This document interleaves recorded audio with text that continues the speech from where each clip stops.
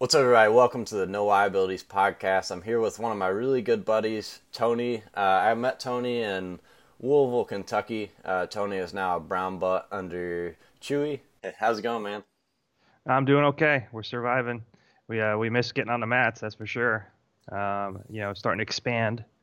You know, I'm at the COVID 15. A few more weeks, I'll get to the COVID 19.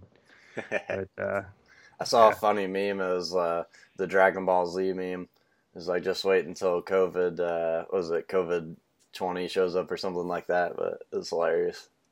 yeah. But no, in all seriousness, so we're for I think something we'll talk about a little later. But for a lot of us, the getting on the mats is kind of a therapy for us. And for me, I've been lucky that I've been able to do some stuff with my daughter and with my family and get out and ride my mountain bike to get off some steam and get some relaxation in. But getting on the mats has been very helpful for me to work off some stress and things. And just not being able to do that it's been a challenge. And Yeah, for some other folks, it's significantly worse. So I just can't wait to get back. It'll be not only physically helpful, but it'll be mentally helpful for sure. yeah, that's something that a lot of people didn't really take into consideration. Is that jujitsu is such a big therapy for people that have PTSD or people that have been to war, or people that have just been in situations. It really helps them get through some tough times. I know personally, like, I haven't been to war or anything like that, but I suffer with I used to suffer with depression and anxiety and a lot of that stuff, and just being on the mat like really helps me get through all that stuff. Well, it's funny you talk about that. We did a white belt session a little right before we still shut down the gym a little while ago, and we went around the session, and a lot of folks use jujitsu to cope with some form of depression, whether it's a traumatic event, you know whether it's some type of trauma, whether it's an assault of some type, whether it's a sexual assault, whether it's a soldier going to war and having some type of post-traumatic stress, whether it's just even you had something go on at work, whether you lost your job or you're worried about losing your job and you're under that constant stress. You go to jujitsu and you have that break where you you turn that off. You turn that off and you're around like-minded people where you get to take a break from that. And you do jujitsu and you're working on that, and it's not only just doing the jujitsu, it's the conversations you have afterwards where you get to open up about your feelings too. And you come to find out you're not the only one that's got issues. You know, when you're locked in depression, sometimes you think you're the only one that has ever had any of those feelings. And sometimes, like, if anybody's even had suicidal thoughts, you think you're the only one that's ever had those. And you come to find out someone else has had it. And that feeling of not being alone, and then you just been out there murdering each other on the mats, and you're like, whoa, this isn't so bad. And then you want to come back because you're like, this guy or gal gets it. And then you find out you've got a whole family of guys or gals that gets it. And you're like, you just keep wanting to support each other. And then suddenly that's gone, No. and that's an impact. And for me, I'm on the not as bad side of the cases, but there are folks that really need this, they really need this. And, we've had significant impacts, I'm sure it's contributed to some folks, either having to check back into psychological counseling or on the worst case, having either attempted or lost their lives during this time, which is kind of really bad. There's no other way around to saying that. It's just bad. Yeah, it's a terrible thing. I know personally, like when I was struggling. So for the people that don't know and that are listening to the podcast, I actually hospitalized myself. I think when I was around like 16 or 17, I took like a bunch of ibuprofen, and I was doing jujitsu at the time, but I wasn't. I kind of trying to think of how to explain. I didn't really care about it. And then once I got taken out of jiu-jitsu for a while, and once I came out of like the hospital and stuff like that, I was like, I'm putting everything into jiu-jitsu, and that's kind of what led to the path that I'm on now. Because I'm like, I can use jiu-jitsu to help other people. And when I found out that a lot of people in the gym were kind of struggling with the same things that I was struggling with, like I had so many people come up to me and talk to me after that, and kind of wanted to help out. And I was like, man, this is awesome. Like, I want to be able to give that to other people. So then Chewy promoted me to black belt, and I have my black belt speech where I kind of opened up and I started talking about, like, most people see me as Chad, the person who's in the gym, just killing it, a monster on the mat and stuff like that, but they don't really, know me personally. But then when I opened up and started talking about my feelings and what was going on and what had happened in my life, I had hundreds of people writing me from all around the world like, man, like, your video is inspiring. Like, you inspired me to start jiu-jitsu. You've inspired me to, like, better myself. So it's a powerful thing. Yeah, definitely for sure. And jiu-jitsu is empowering. And it's one of those things that we wanted to talk about is the empowerment of jiu-jitsu. And one of the things that I'm involved in, and I thoroughly believe in, is that We Defy Association, the We Defy Foundation. One of their the things that they say is prove them wrong. It's an empowerment. And for those of you out there that don't understand or know what it is, it's a veteran organization for those that they use combat sports, i.e. jiu-jitsu and some of the other ones that for folks that have some type of disability for veterans. And they provide scholarships or sponsorships for veterans to train at different facilities to overcome some of their challenges. I don't like to refer to them handicaps, and most of the folks that have them don't like to refer to them handicaps.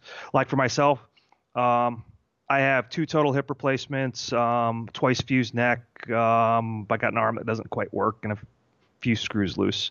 It's a bionic man. Yeah. So, but I'm eligible for them to pay for my gym fees. I can afford to pay for myself, but if I couldn't, they would pay for my gym fees. Because if I couldn't go to the gym, I would be in a better place. There'd be no other way of really describing for it. So for guys like me, they enable you to go and prove them wrong, because a guy like me shouldn't be able to go to jiu-jitsu.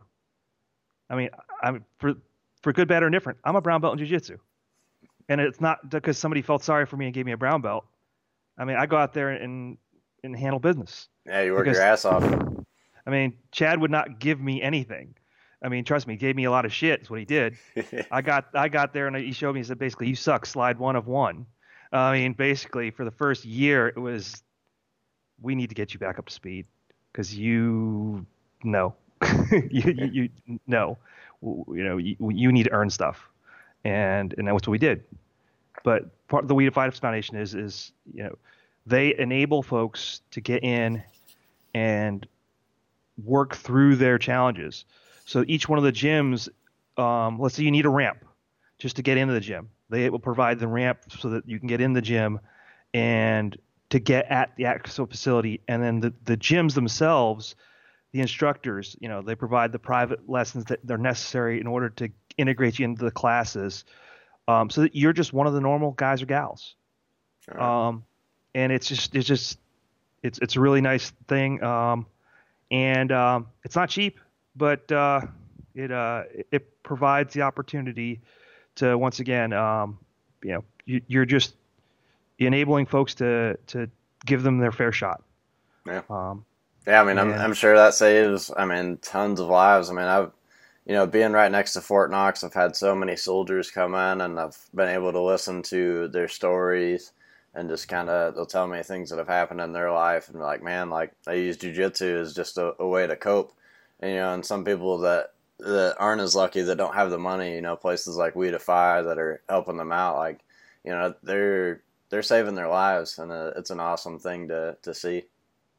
Yeah, and it's making their lives better. Yeah. It's not just that. It's just the smiles. I mean, just I mean I mean just when you watch that, and their families' lives are better too. That's just the connection that I love. I mean, that's it really it's overall holistically connecting us back to what I prefer to as the normal people. Now that I'm retired for a couple of years now, I'm becoming one of the normal people. So it's a great way to tie us back into normal society. Yeah. But yeah. So for the people that are listening, I mean, you've kind of mentioned that you kind of help with the Weedify and all that stuff. I mean, what got you into all that stuff? Like, can you give us a little background information? Okay, a little background on myself. I'm retired Army. I did a couple decades in the Army. What got me into jiu-jitsu? Like a lot of us, I'm a little older. We watched the first UFCs and everything, and we thought, we bought into the whole Gracie shtick. And but in the late '90s, early 2000s, there wasn't a whole lot of places you could train jiu-jitsu. I mean, it really wasn't. So we started trying to find places, and with the first couple duty stations, you could barely find a place to train. When I got back from Korea, I found a gym in Tucson, Arizona. I was stationed at Fort Huachuca. I mean, you had to drive an hour and a half to go to a gym, and they had a brown belt there. I mean, I was like, and he wasn't always there, so you were lucky to have a purple belt or a blue belt teaching you. So, I mean, that was an example of, and that was a good gym, you know. So, then you'd move, and then you just have to start all over again as a white belt, and then the Army started their combatives program, which was based on jujitsu, which was like super cool because then you got to train jujitsu. Of course, for me, then I had to, a couple deployments interrupted that, but while you're on deployment, you get to train too, because soldiers always find a way to vent frustration. So you don't necessarily even have to find mats, ground space, it's always a good way to, have fun. And then any chance they had to find, oh, we got you beat up an officer. Oh yeah, they're gonna do that with a quickness. So it was fun, but it was always a challenge trying to settle down and find a school in the early time. As the years progressed, though, you could see the growth of schools being established. It was a lot easier to find a place to train consistently. The second time I came back to Arizona, there was an established black belt there where I could train, and progress. And then when I moved to DC, there was Leo Dalla. I mean, he was established, and got to train under him and his school system. That obviously, you can see how it had firmly grown. So now you're in the military. There's no place you can move to that doesn't have a black belt. I mean, if you're not training under a black belt now, that's your choice. It's amazing to see the growth. Before it was, you couldn't find a black belt. Now it's, if you don't find a black belt, you're really trying hard not to. Yeah, so at Derby City in particular, the gym that I was at, well, I mean, the gym that you're at now too. Yeah. When I first started, it was Kyle and Colin had ran the gym, and they were both brown belts at the time. And we had an instructor that they had actually hired from Brazil, but that was just a big, long ordeal. I'll get into that probably later on in a future podcast. But they ended up kicking him out of the gym. So, I mean, mostly I learned from Kyle and Colin for about 3 to 4 years. And then Chewy took the gym over, and then Chewy was a purple belt at the time. So, I never really learned from a black belt. And it's kind of cool seeing, like, a lot of these gyms that came up from, like, not having a black belt. I mean, there's some of the top schools in the nation now. Yeah, and it's funny because you had to seek knowledge, and that's for you. It's the hunger and development. I mean, it's it's just a weird way of looking at it.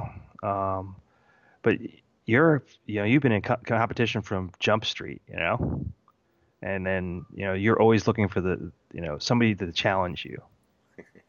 It's always you're always hungry. You're never satisfied.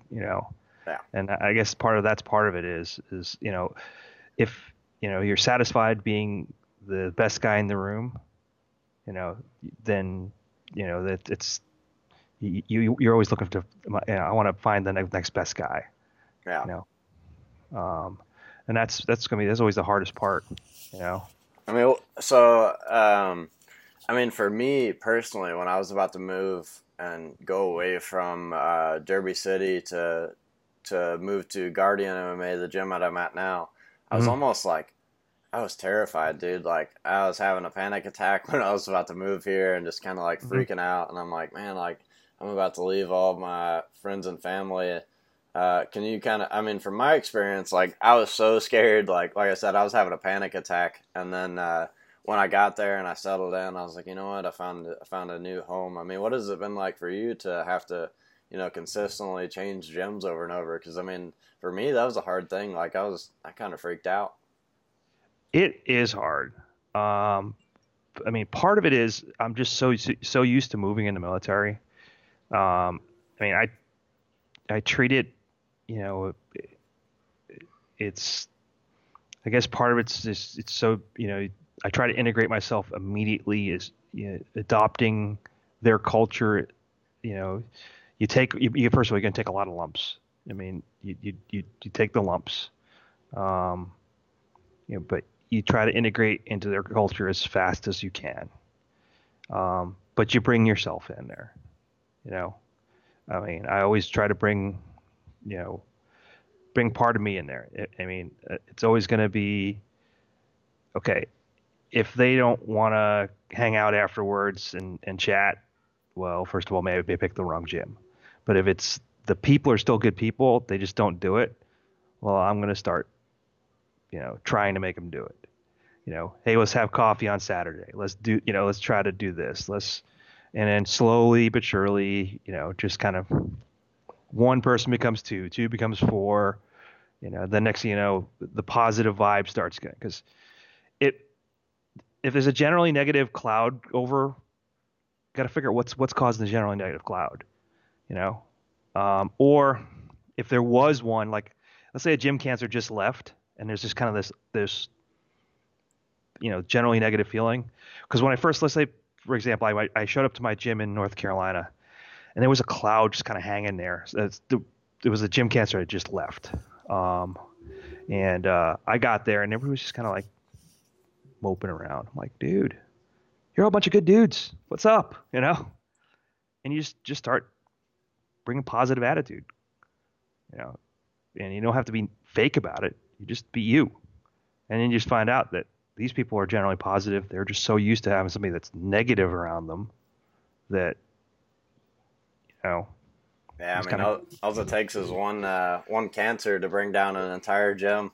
That's why, yeah. I mean, I know Chewy does it, and I do it at my gym now. Like, I mean, if you're causing problems and, like, you're making it an unhealthy place for people to train, people come to jiu-jitsu to be able to train and be stress-free. Like, I personally, like, I don't want any drama. Like, if there's drama in the gym, like, you better settle it outside of the gym or, we don't want you at the gym because, I mean, you're ruining my day. I don't want to have to go to something that I love and kind of hate it just because, there's that one person just kind of bringing you down, Yeah. And then the other part is being willing to move gyms.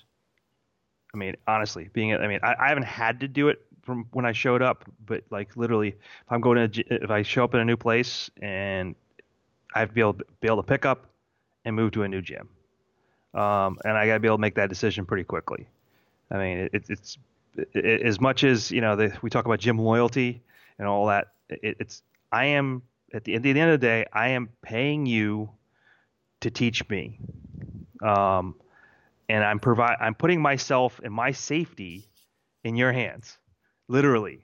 If I can't, at the end of the day, walk out of your gym feeling like the next time I come in, I'm not gonna get messed up, and or the second you turn your back as the instructor, because you may be a good dude, but like the 3 or 4 dudes on a mat are just clowns that are just waiting for you to turn your back. I don't need to be there, because that's just it's a toxic situation. I don't need to pay for that, and quite frankly, at this age, I got enough friends. I don't, I mean, they can say what they want to say about me. Yeah. I don't care. Um, but it's important to be able to recognize that and be man enough to look the instructor face and say, listen, you know, this is the good, this is the bad, and this is why I'm leaving. You just don't, you know, not show up the next day. You got to Yeah. look the guy in the eyes and go, I'm leaving. I feel like a big thing. So I remember you specifically when you came in to Derby City. You said that you had went more towards your house and you tried out some gyms, and they kind of like you're like it was an alright atmosphere, but you're like, well, I'm gonna see if one of these other gyms are a better atmosphere. And then you came into Derby City, and then I think I was the first person to talk to you, right? Hmm. Yeah, so me and you were the first people to talk. We talked to each other like 20, 30 minutes. Then you came in, convinced you to try the classes out. Well, I didn't have to convince you. You were ready to try the classes out Yeah. anyways. But you came Yeah. into the classes, you liked everybody. You know, you ended up picking Derby City over some of these other gyms. And I think it's important, like, if you're moving gyms, or even if it's your first gym, like if I have some people listening that, you know, you haven't tried jiu-jitsu, but you're kind of interested in it, if you go to a gym and you kind of have like this weird feeling about the gym, don't be scared to try another gym. And just personally, so Justin Court, I mean yourself and plenty of other people, they drive well over 40 minutes to get to a good gym and a gym that they like to train at. And can you give me your perspective of why you continue to drive? I mean, your drive is probably at least almost an hour, I would Yeah. say. Yeah. Like I said, on a really good day, I can make it in 35 minutes. I mean, on a really good day, all stoplights are green. There's no deer in the road. There's no cops anywhere. But no, I said if I take my time, 45 minutes, no problems. But yeah, it's that stretch from the cement plant to Derby City that's the wild card. But the reason I come, the people, and how you guys treat my daughter. I mean, Angelina is family there, you know. Yeah. And honestly, if everybody that's there, they know if somebody ever tried to like, they know who Angelina is supposed to be with, Yeah. you know. I mean, I never worry about her there. But that aside, I just feel right there. Um, the quality of instruction speaks for itself. I mean, that's beside the point. Um, I mean, we have a density of people to train with. Um, you have a high density of people to train with, which is great. I mean, you know, the density of upper belts to train with at any one time, you can come in just if you wanted just to drill with somebody, you've got a number of people to drill with. I mean, we get as we get next couple of years, we'll have an exponential number of brown and black belts. But that being said, even rewind when I first showed up, you're getting a level of detail. I mean, just for use, you can use you for example. You approach me and you're like, "Hey, I was looking back on tape I watched you from earlier in the week, and this is the stuff you were doing right, which I don't care about. This is the stuff you were doing wrong. You did this wrong, this wrong, this wrong." And I said, "Excuse me, you were watching tape of me." Say that again. Just to have an instructor say that they were watching tape of their students, that was amazing. I mean, because a lot of instructors that I've seen over the years, they won't take the time to take a step back from class to watch their students. Whether it's an ego thing or not, I'm not sure where it is, but they would rather spend the time rolling with their students, which is fun, but there's a certain time to step back and watch the students, because rolling students you can do, but if you're not able to evaluate them, then it's kind of a wash, and Yeah. that's what struck me. So I always try to take really good care of my students. I mean, again, it goes back to, I mean, you all are paying me to make you better. So it kind of goes two ways. I mean, one, like I said before, I'm in this stuff so I can help better people's lives and, make them really good at this stuff. And in return, like, let's say that I made you into a monster, then I have another good partner that I can train with compared to if I didn't sacrifice any of my time, then you guys never get to the level that I'm at and I can't improve either. So it kind of goes both ways. But I really like just, I like studying film and being like, you're doing this wrong, this wrong.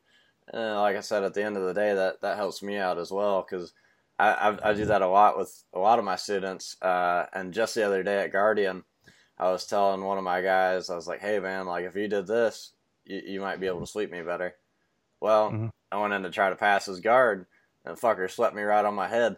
I landed on the back of my head, and I was like, oh, okay, there you go. So, I mean, he took it to heart, and, I mean, he swept me with it. So now the next time that we're going together, I got to come up with a new trick to stop him from doing that. But it made me have to change my game up and continue to evolve as well. So by helping you all evolve, I get to make it to the next level as well.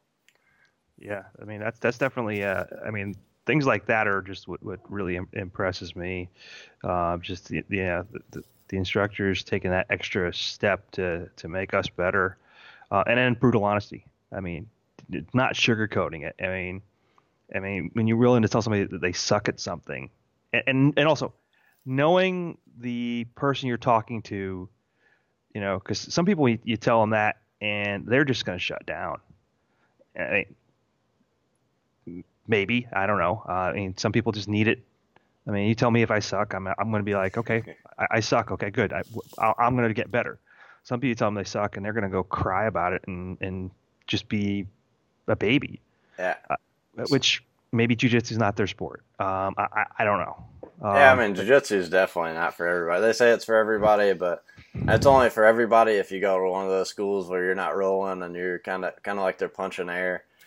But one thing that I like to bring up, I mean, the Michael Jordan documentary that's been coming on, I've always been, not like brutally hard on my students, but, I hold them accountable and I'm like, hey, man, like we need to work on this, we need to do this. And you look at Michael Jordan, the reason that he was the best is because he pushed his teammates, to make it to that next level as well.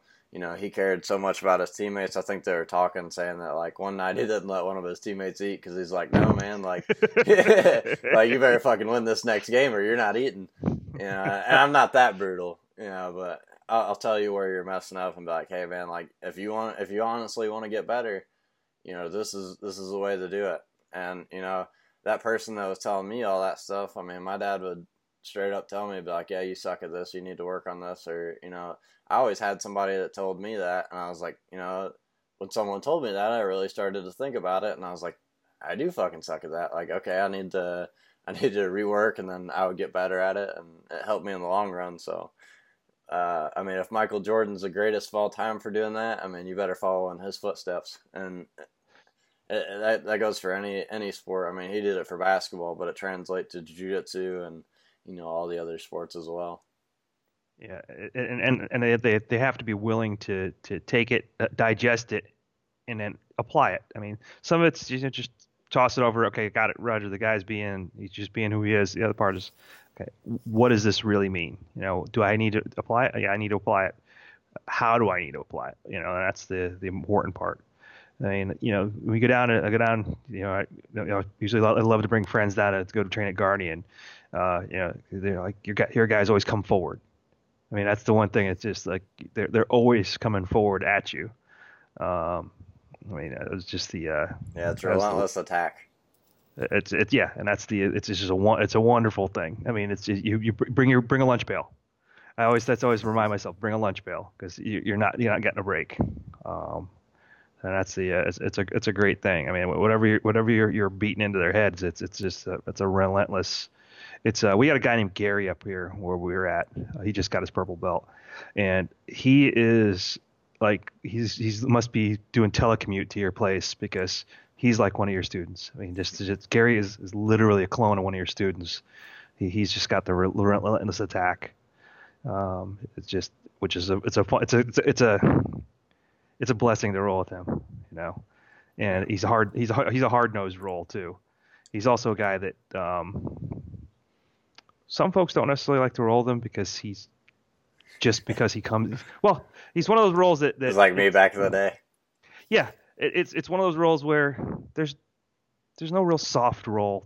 He knows how to flow roll. Dude does know how to flow roll, Yeah.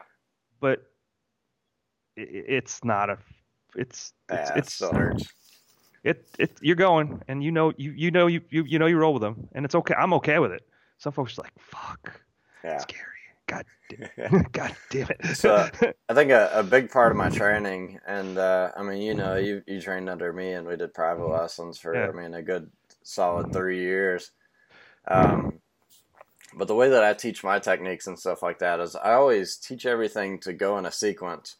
That way, we're always one step ahead of the person, right? So no Mhm. matter what I taught, it was always a sequence. Like, okay, and it wasn't like if they move this way, they do this. I kind of try to teach the principles so you know exactly what the person's going to do, and you can almost set the person up for stuff, which Mhm. is why I teach my style, which feels like when you're rolling with one of my guys, it feels like that nonstop attack because they just know the next thing that's coming. They know the next thing because we practice exact sequences to go in order to just chain my techniques. If this doesn't work, we're automatically moving to the next thing, and then it causes the person on bottom, or I mean, if you're on top, to use a lot of energy to try to compensate, and that's where we're taking advantage of a lot of people. So I try to teach principles and just little tiny techniques like I think I've showed you this, like when someone's breathing and their chest Yeah. goes in, that's when you put your pressure down. Stuff like that's important because that's what wears your opponents down.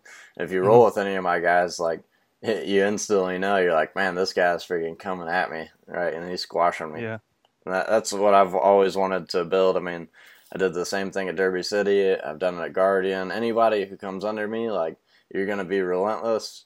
You're gonna attack, and you're gonna know like these series to where it feels like you're a black belt, even if you've been training like 3 to 4 years. Mhm. If you really take everything to heart and you study this stuff and you train with me, like my goal isn't to make you a black belt in 10 years; it's to make you a black belt in 5 if I can. Mhm. And and you see it like people like Patrick at Derby City. Patrick's been training like 4 or 5 years down. He's tapping out black belts. I mean, Oh it's yeah. just it's phenomenal to see just my systems going into play and people really taking it to heart. And you see those people just out there crushing it. Yeah. I mean, Patrick's there. I love watching him work. His guard work is amazing. Yeah. Very frustrating. Trust me. It's just very fucking frustrating. Frustrates the shit out of me. Oh yeah. So while you were traveling around and stuff, so Tony, you're actually the person that got me introduced to. Well, let me rephrase this. So I had heard about Lanky Fight Gear. Yep. Yep. Um, my dad bought me a gi when I was a purple belt. I think Mhm. this was when Lanky first came around. They started Yep. making these gis, and my dad's like, "Oh, I'll get this new gi called Lanky. Like that fits you perfect." And I was like, "Oh yeah, it does." I was wearing Lanky gis back in the day, but then you came in, and at the time I was the only other person that knew about Lanky. Like I was the only person with a Lanky gi, and you came in and had all these Lanky gis. How'd you end up meeting him? Okay, it's kind of an odd way. So I met John virtually. And when Lanky Gi first came out, he had the first the first blue gi was the Commander, and it was so I bought one because you and I both know no hardly any gis fit us. You usually get one the top fits you and the bottom doesn't fit you, so you end up mix and matching. So you get one that fits you, or one shrinks and one doesn't. So it was literally the first gi to fit. So I mean, I bought like three of them, and I wrote him, when's the next gi coming out? And we started writing back and forth. Then his next gi would come out, So I bought several of those, and then just the collaboration came back and forth. We wrote it back and forth, and then it.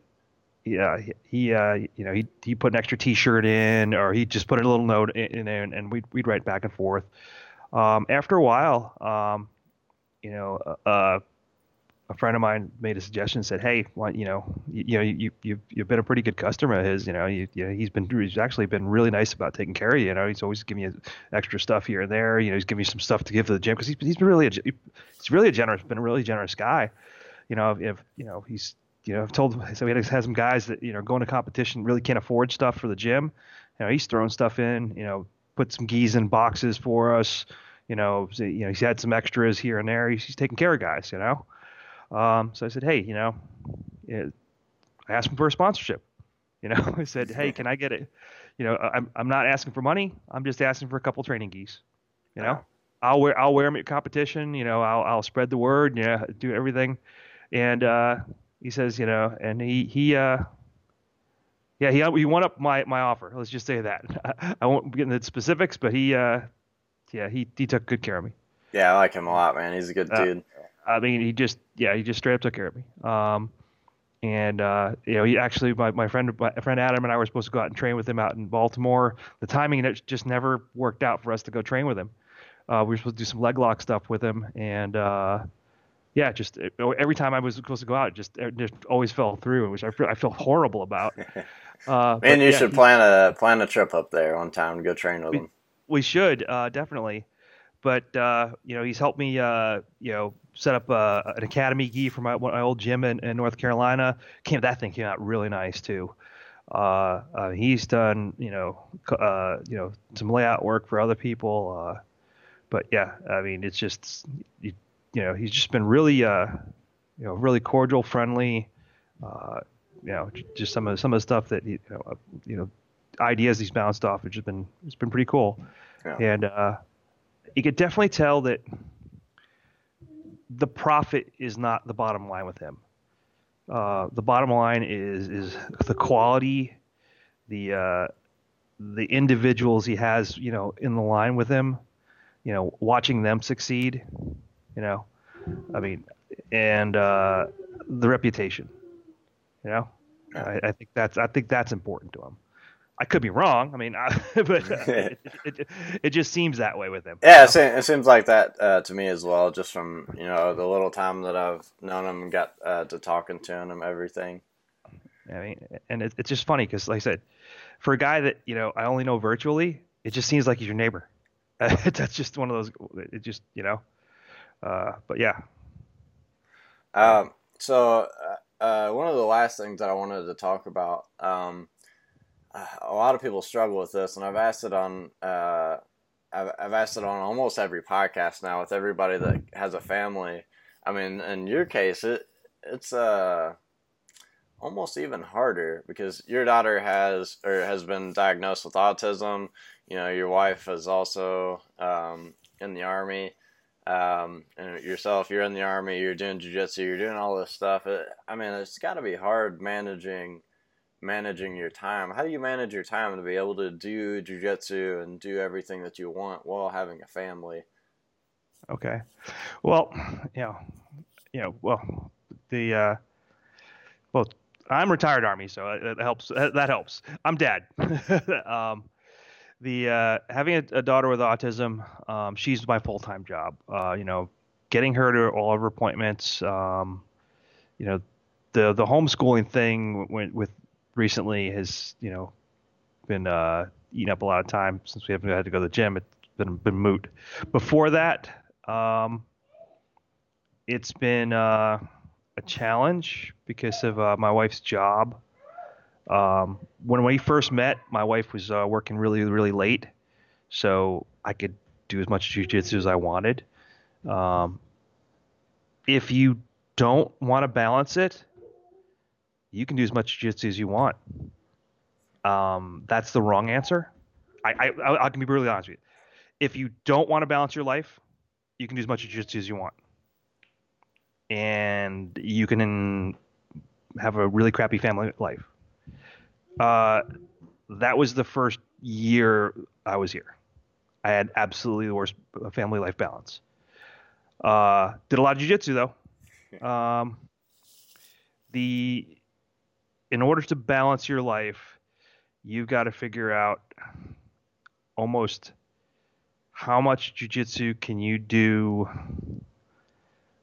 and sustain what you want, and as well as meet the family's needs. And then you have to be a realist. What's your goal? For me, my goal is to sustain what I'm at and progress. So I'm able to do that and maintain what I have in my family. It's less jiu-jitsu than I was doing, a lot less, but I'm okay with it. If I wanted to be a world champion, my balance would be way off. But I'm okay with that. I can live with that. I'm not going to be a world champion. I'm good with it. Um, Everybody's got to answer that question. But like I tell people before, why do I do jiu-jitsu? My daughter. So I can look her in the eyes and say, you can do anything. So she gets the higher priority than the jiu-jitsu. It's, and then, when my wife's not working, she gets some time because, she's home. But, this last job, she's been able to be home. So she's now home. I got to spend time with her. If she's home, I can spend time with her. She's not at work. So it's a juggling act. And I'm dancing around this, but it's not easy. Oh, it's not an easy question at all. And everybody that I've asked that, so I actually got that question on my email list. If you guys want on the email list, you can go to my Instagram. It has it there. Yeah. But that was one of the first questions that I received. I was like, man, that's a really good question. And for me personally, jiu-jitsu has always been my job.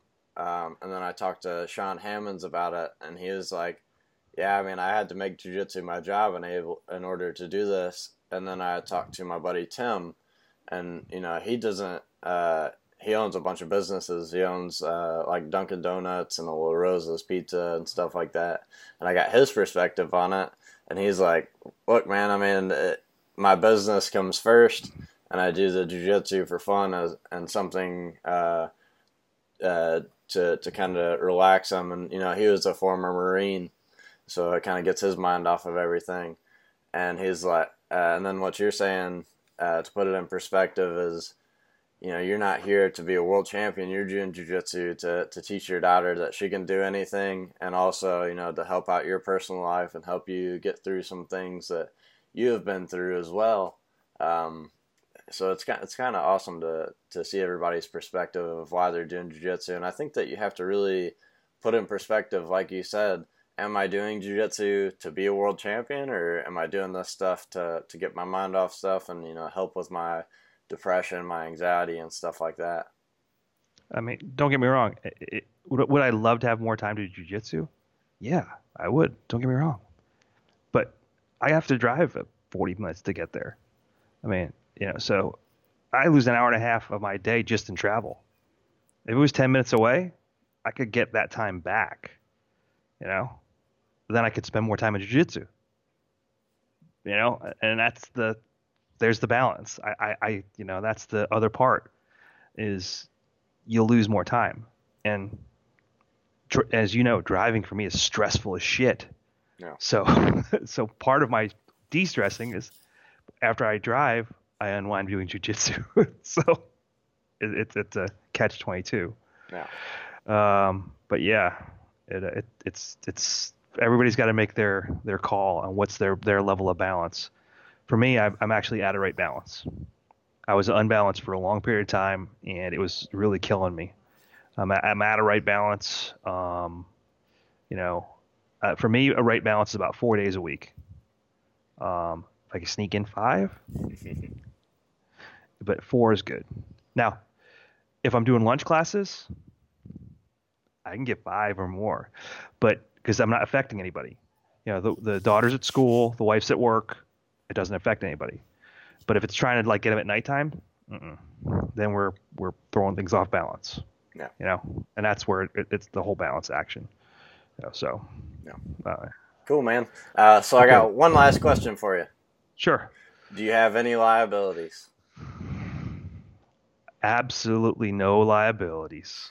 That's right, man. Hey, it's been good having you on the podcast, brother. Good talking to you again.